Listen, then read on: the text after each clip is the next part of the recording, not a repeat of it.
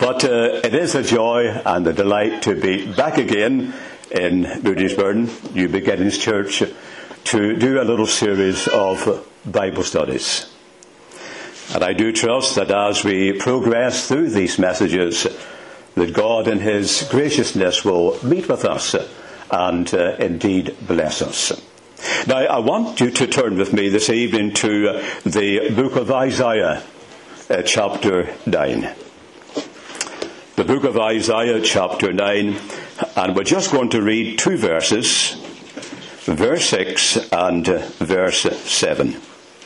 Isaiah, chapter 9, and verse 6.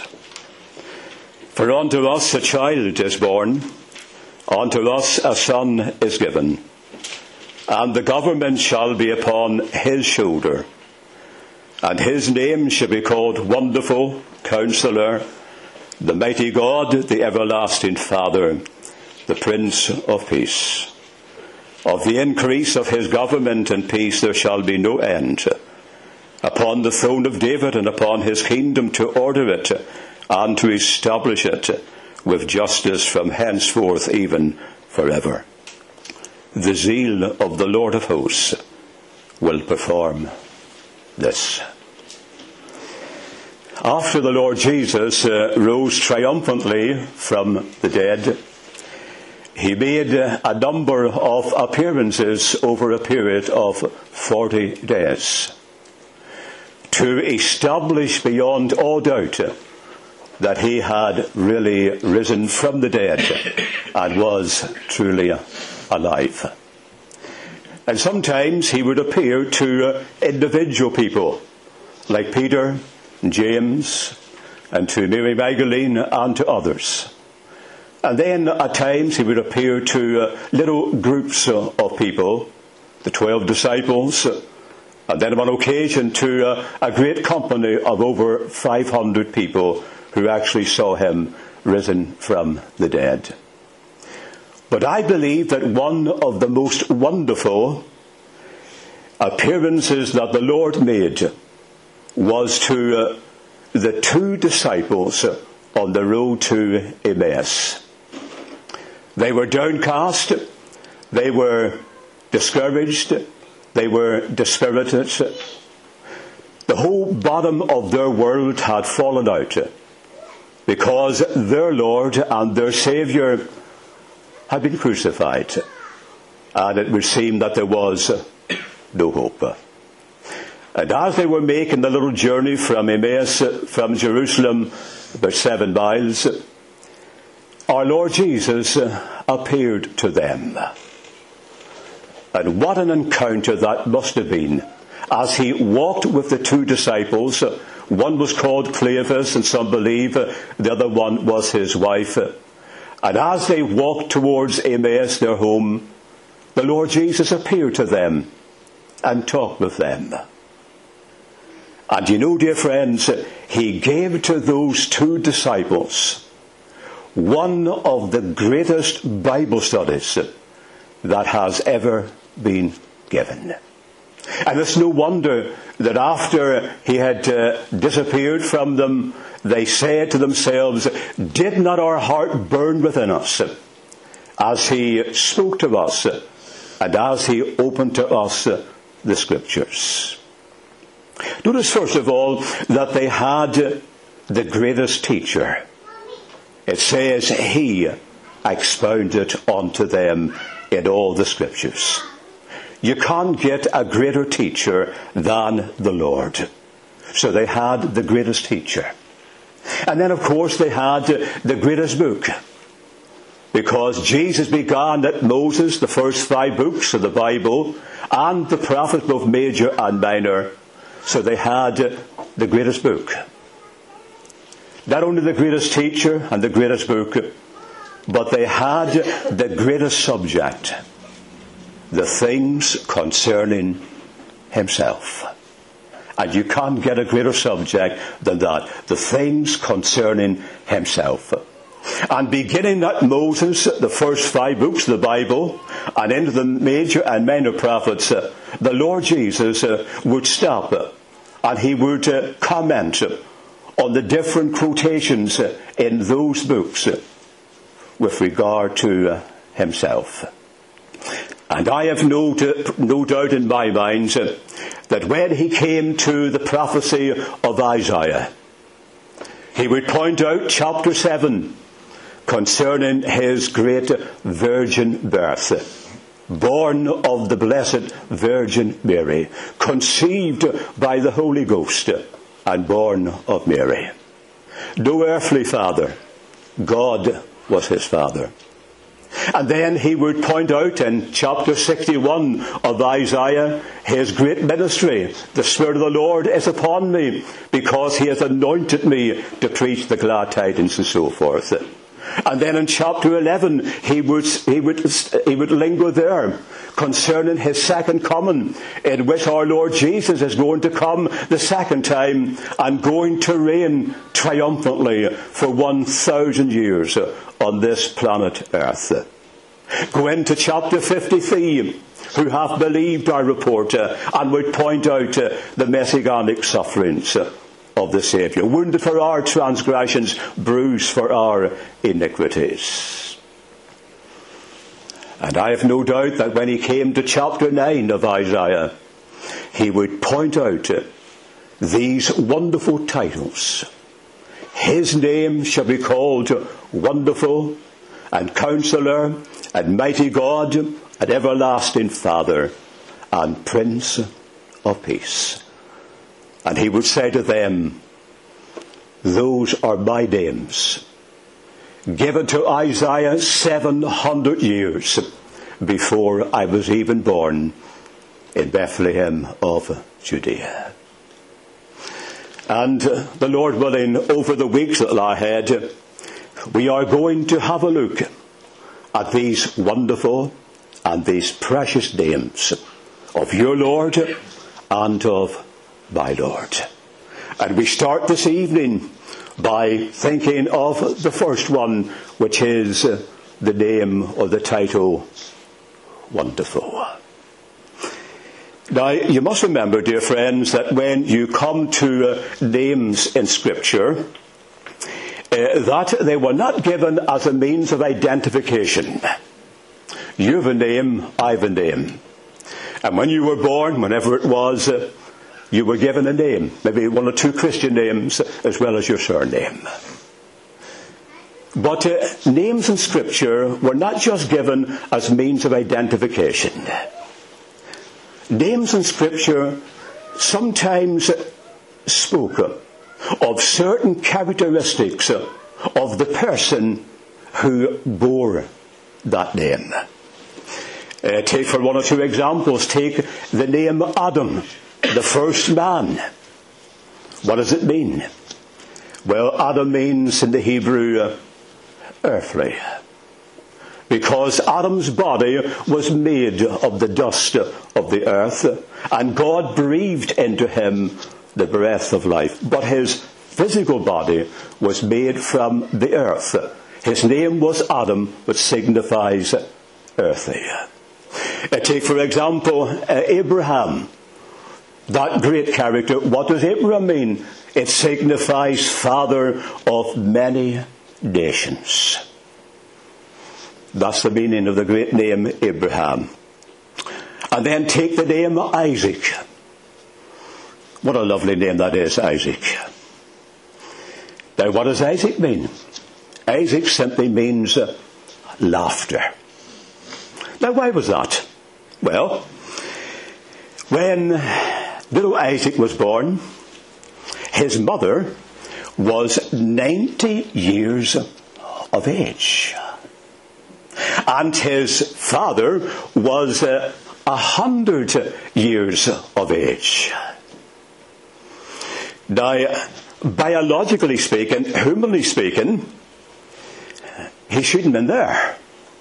Because Sarah, which gave birth to Isaac, she was, to put it very bluntly, past it.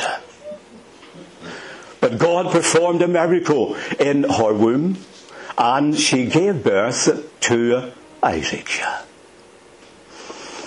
Now, can you imagine Abraham pushing the pram down the streets, with Sarah, 90 years of age, probably on a Zimmer, if they had Zimmers in those days. And lo and behold, there's a pram. And they would look in to see wee Isaac. And of course they would say, well now, what's his name? And of course there was only one name they could give him. And that was Laughter. Because when they looked at Isaac, no doubt they had a good laugh. Because humanly speaking, biologically speaking, he shouldn't be there. But God performed a miracle in the womb of Sarah. So Isaac means laughter. And then of course the name Peter. Any men in the meeting called Peter tonight? We got any Peters? Well, if your name is Peter, you would know, of course, that Peter from the Greek is Petros. And when the Lord said, thou art Peter, and upon this rock I will build my church, he wasn't referring to Peter, because the word for rock in the Greek is Petra, whereas the word for Peter is Petros, two different Greek words. So Peter means a little stone. That's the meaning of the name Peter. Paul signifies the little one. Not very tall, but the little one. Now, dear friends, if those things apply to mere humans, like Adam and Abraham and Isaac and Peter and Paul, then how much more does it apply when we speak of the Son of God himself? Now, if I were to ask you this evening, hands up, those of you who want to know God, no doubt all your hands would go up. Well, let me give you a little hint tonight. Do you want to know God? Here's how you can do it.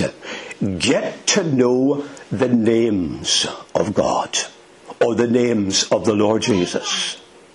Because every name and every title the Lord has is an insight, a revelation, a manifestation of some aspect of his glory. Do you know that our Lord Jesus in the Bible has 252 names and titles? What a collection. Have you got 252 names? Of course you haven't. But the Lord has. And each one of those names is a revelation, an insight concerning his wonderful and glorious person. Now, why is that? Well, why do we have that multiplicity of names and titles? For the simple reason, it's not possible for one name, or two names, or a dozen names. The Spirit of God has taken 252 names and he has revealed something of the beauty, the wonder, the marvel of the Lord Jesus. And tonight we're going to have a look at some of the 252 names. Now tell me, have you ever went into a jeweler shop? I know you people in Moody's, but you've got plenty of money. Go into a jeweler shop and you ask to see a lovely diamond. And the man very carefully puts it in your hand, a lovely diamond. And what do you discover when you take that diamond in your hand? You will discover this, that diamond has been cut. There are sides to it. And it is only as you take the diamond in your hand and look at the facets and look at the sides that you can appreciate the beauty and indeed the value of the diamond. And when he tells you the price of the diamond, you say, well, I thank you ever so much. Would you please put it back? Even too expensive for the people in Moody's Burton. And what we're doing, dear friends, over the weeks that lie ahead, we're taking this wonderful diamond of our Lord Jesus, the facets, the aspects, the sides, and we're going to turn it over in our minds. And as we do so, the Spirit of God will take the Word of God and will reveal the Christ of God to the glory of God. So that after these 5 weeks have come and gone, we shall leave these meetings not saying what a great preacher we had, God forbid. But we shall leave these meetings saying, what a wonderful Christ we have. What a wonderful Saviour. One worth getting to know and to love and serve. So we start this evening, and we're going to think of the first one. His name shall be called Wonderful. What a lovely title that is. Lovely name. His name shall be called Wonderful. We take it in our hands this evening, and we see that it has got three facets, three sides. And we're going to see this evening that he was wonderful when he was here upon earth. That's the past tense. Then we're going to see that he is wonderful today in the present tense. And then we shall conclude this evening, we shall say that he shall be wonderful in the future when we see him in all his glory. First of all then, he was wonderful when he was here on earth. And my dear friends, you can't read the four Gospels, Matthew, Mark, Luke and John, without realizing the uniqueness of Jesus Christ. He was someone special. He was someone of a kind. There never was anyone like him before, and there shall never be anyone like him ever afterwards. He is unique. One of a kind. The Son of God incarnate. And as you read these lovely Gospels, Matthew, Mark, Luke and John, you find that, first of all, he was wonderful in his thoughts. And this takes us into his mind. What was the mind of Jesus like? Tell me, friends, would you like your thoughts to be put on this screen this evening? Of course you wouldn't. I don't know what you're thinking, but God does. And no doubt you wouldn't like your thoughts at times be put on a screen. They would be sinful. They would be corrupt. They would be lustful. Because we are mere humans.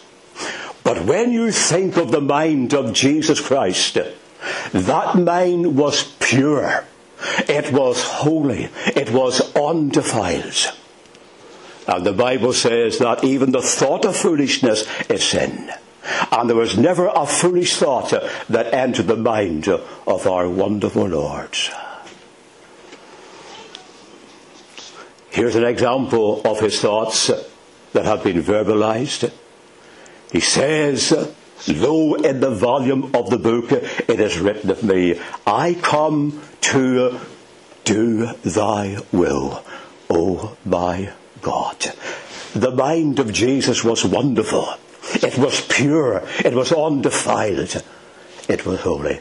And his thoughts could be put on a screen without sin and defilements. What's your mind like, brother and sister, this evening? Is it pure? Is it undefiled? Because remember the Bible says, let this mind be in you, which was also in Christ Jesus. What a standard that is tonight. A mind like his. And then of course he was wonderful in his words. Oh, look at him as he was teaching and preaching. They sent officers to arrest him on one occasion. They came back empty-handed, and the scribes and Pharisees said, why have you not brought him? And here's what they said. Never man spake like this man. They were flabbergasted. They were amazed. Never man spake like this man. And when he preached at Nazareth, you remember, it says, they were amazed at the gracious words that proceeded out of his mouth. And then do you remember, after he preached his great sermon in Matthew 5, 6 and 7, it says these words: the multitudes were amazed and astonished because he taught them as one having authority and not as the scribes. When they listened to Jesus Christ preaching, they sensed the note of authority. Now, why does Matthew say, and not as the scribes? Well, for a simple reason. If you've been living on our Lord's Day and you went to the synagogue, here's what you'll have heard. Up would stand the rabbi, and when he spoke, he would say, Rabbi so-and-so says this, or Rabbi so-and-so says that. They were referring to the great rabbinical teachers. But when Jesus came along, he never said, Rabbi so-and-so says this. Here's what it says: but I say unto you. The note of authority in his voice. Wonderful in his words. And then, of course, wonderful in his claims. Now, in a few weeks' time, we shall be dealing with the deity of our Lord Jesus. Very God of very God. And if I were to take that subject up this evening, one of the ways I would approach would be simply this: the very claims of Christ is a reference to his deity. Now, what would you think of me if I said to you when I am the bread of life? We Stanley Shaw from Wisha. I am the bread of life. You would think time for the men in the white coats to come and take away. What would you say if I said when I am the light of the world? If you follow me, you shall not walk in darkness, but shall have the light of life. What would you say of me? He's bonkers. If I said I am the resurrection and the life, what would you think of me? What would you say if I said I am the good shepherd? These, my friends, are some of the claims that Jesus made. I didn't say them. I couldn't say them. But he said them. They were his claims. I am the bread of life. I am the resurrection and the life. I am the good shepherd. Wonderful in his claims. And let me assure you, every one of those claims is authentic and is wonderfully true. And then, of course, he was wonderful in his miracles. Have you ever heard of H.G. Wells, the author? H.G. Wells? He's the one that wrote the book, The Time Machine. Does that ring a bell? Time Machine. That was a wonderful scientific invention. It's just fiction, of course. This machine, and you get into the machine, and you could turn the dial either to the future, or you could turn it back to the past. Let's imagine getting into H.G. Wells' time machine. And what we're going to do, we're in the machine, and we'll turn the dial back 2,000 years. So we're travelling back in time 2,000 years, and we're going to mingle with the crowds. And we're going to see this wonderful Lord. He's famous. He's moving about. The multitudes are following him. And what do we find? We find here's someone who lays his hand upon blind people, and immediately they see. He places his hands on deaf people, and they hear. He cleanses the leper, which were incurable in our Lord's day. He goes to the paralytic, those sick of the palsy, and he gives them new mobility. And he even raises the dead. Lazarus, dead 4 days, brought him back from the dead. What a miracle worker this is. And there was no sickness beyond his control. There was no disease that he couldn't heal. He was the master of every situation. Miracles. Think of that time crossing the Sea of Galilee. Fast asleep he was. And suddenly this great storm arises. The wind's howling, the waves beat into the ship. And remember, these were experienced fishermen. And they are terrified of this storm. And they woke the master. And they said, "Master, do you not care? We're going to die." And he arose. And the Bible says he rebuked the winds and said to the sea, "Peace, be calm."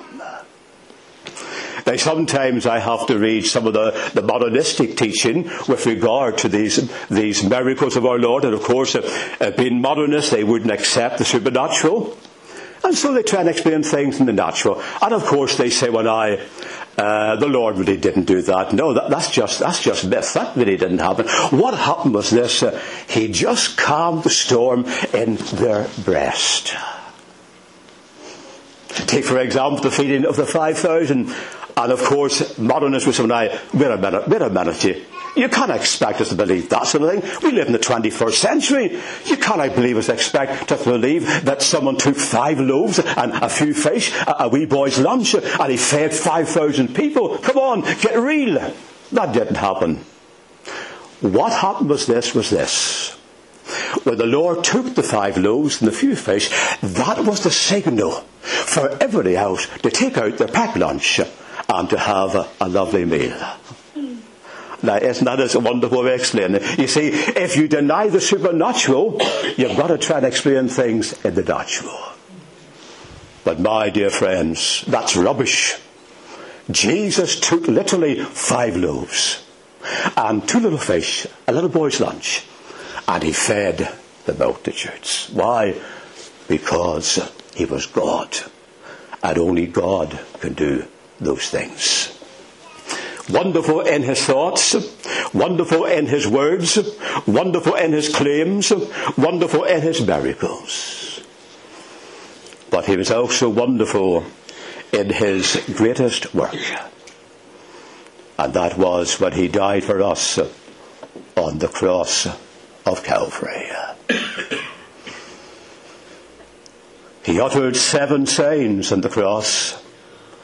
Between 9 o'clock in the morning, 3 in the afternoon, our time, 6 hours on the cross. And during those 6 hours he uttered 7 sayings. Do you know what they are? I hope you do. And one of the sayings was this, coming towards the end, as the darkness lifted.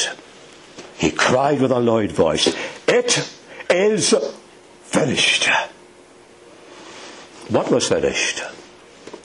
Your salvation and my salvation. And there's nothing you can add to it, and there's nothing you can take from it. It's finished. It's settled. It's sealed for time and for eternity. Don't introduce your good works or your church going, "Oh no."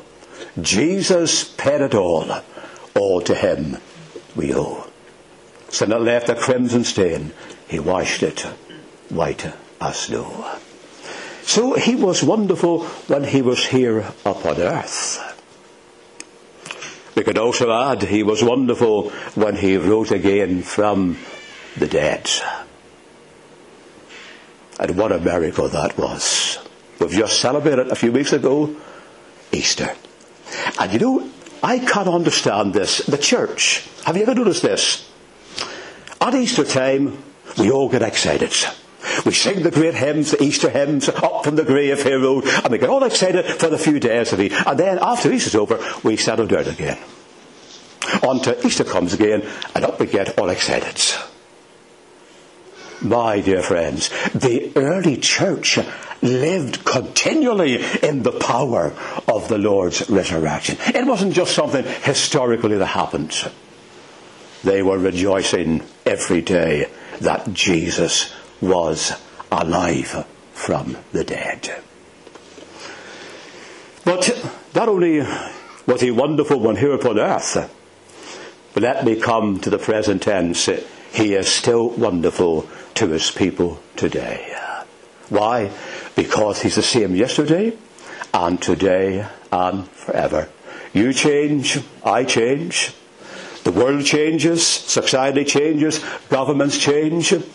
And whether we like it, you're getting old. I'm getting old every day. You might like it. If you're a man, you may put on the Grecian 2000 to try and soften if you've got white hairs. And if you're ladies, maybe try put on the cosmetics to eradicate the wrinkles. Still there. We're all getting old. But here's someone that never ages. Our Lord Jesus. The same yesterday, today, and forever. And here's what he said to John in the Isle of Patmos. Poor John, exiled, ostracized on the Isle of Patmos. But one Lord's day, the Lord appeared and said, John, fear not. I am he that liveth and was dead. And behold, I'm alive for evermore. And have the keys of death and of Hades. And to those of us who know him and love him, he is wonderful. Is he not? Did I hear an amen? Amen? I don't think so. I should repeat it. To those of us who know him and love him, he is wonderful. Amen. That's better. You're waking up. He is wonderful. Do you remember what the Apostle Paul said? Think of this for a few minutes, friends.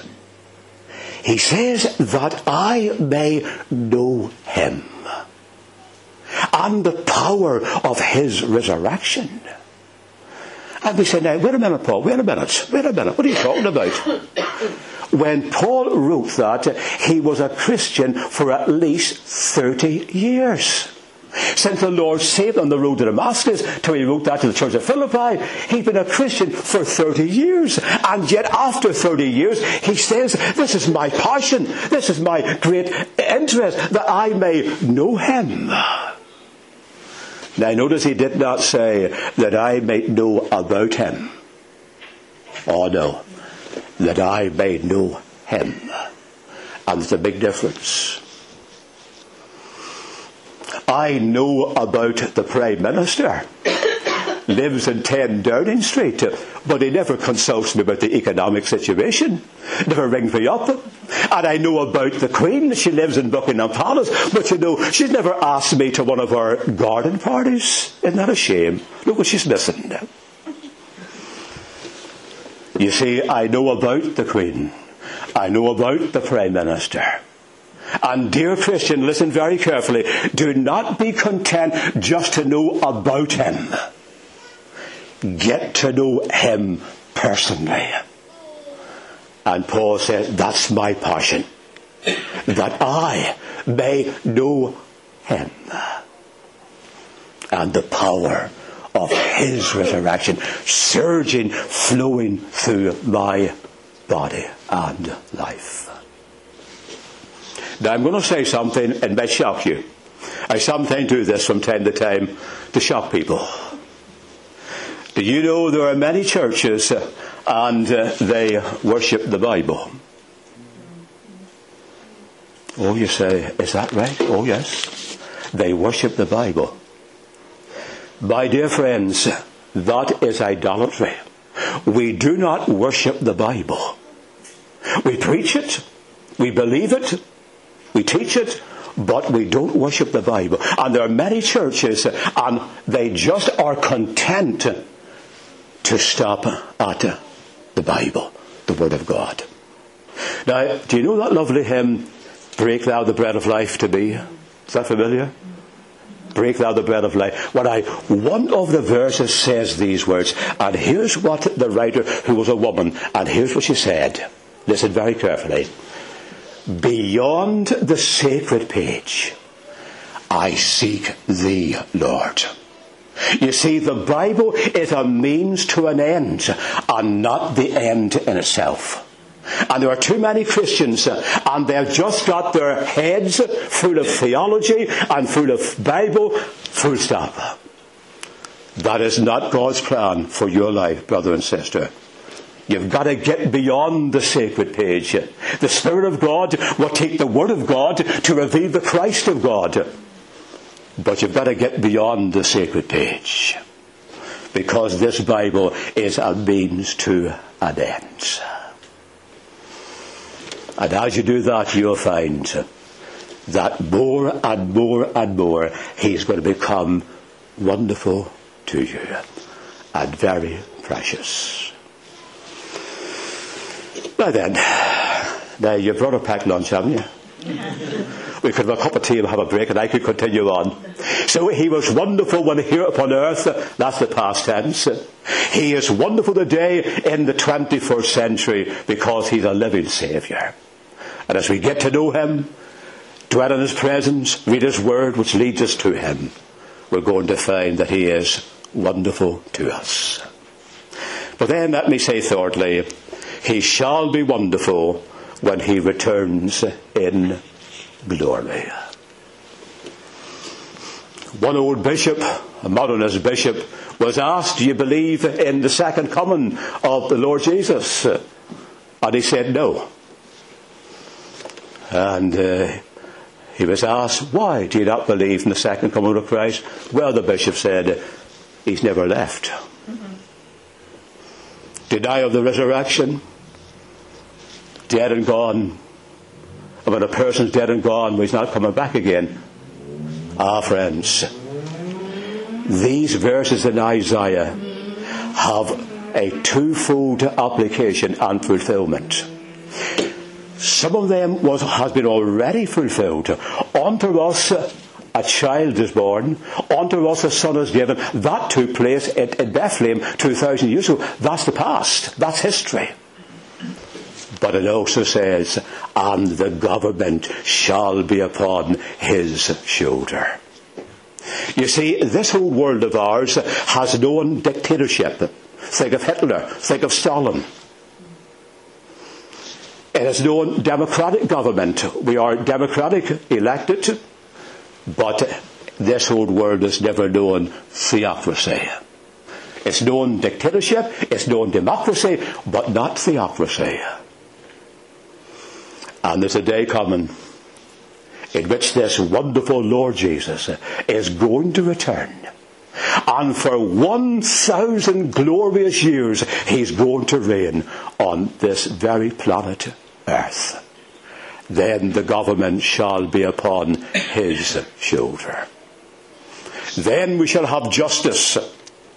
Then we shall have peace when our Lord Jesus reigns, where'er the sun doth a successive journey run. His kingdom stretch from shore to shore, till moon shall wax and reign no more. And I've got news for you. We are going to reign with him. Will you be in the government, cabinet? I don't know. But if we suffer with him, the Bible says, we shall also reign with him. What a day, glorious day that's going to be, when our Lord Jesus on this very planet Earth takes his place as Earth's rightful ruler and the government upon his shoulder. I must say, hallelujah. What a Saviour. So he's wonderful here when he was here on earth. He's wonderful today in the 21st century. To those of us who are Christians, we know something from day to day just how wonderful and how precious he is. And then he shall be wonderful when he returns in glory and rapture. Now, the Lord willing, dear friends, we're going to have a look at the second title, Counselor. And that's going to be a wonderful subject when we think of a counselor. But let me just summarise this by saying this before I sit down. When we think of the word or the title wonderful, that takes care of the dullness of life. When we think of the counselor, that takes care of the decisions of life. When we think of the mighty God, that takes care of the demands of life. The everlasting Father takes care of the dimensions of life. And the Prince of Peace, that takes care of the disturbances of life. Christ is all and in all. I think it was in the late 20th century, a dear old woman lived in poverty. I think it was in the slums of Glasgow as it was in those days. And here's what she says: I have Christ, what want I more? You see, friends, when you've got him, you've got everything. But if you haven't got him, you can be a millionaire and have absolutely nothing. Now, isn't Jesus wonderful? Aren't you glad you came this evening? Not because I'm here, but because of our wonderful and our glorious Lord Jesus.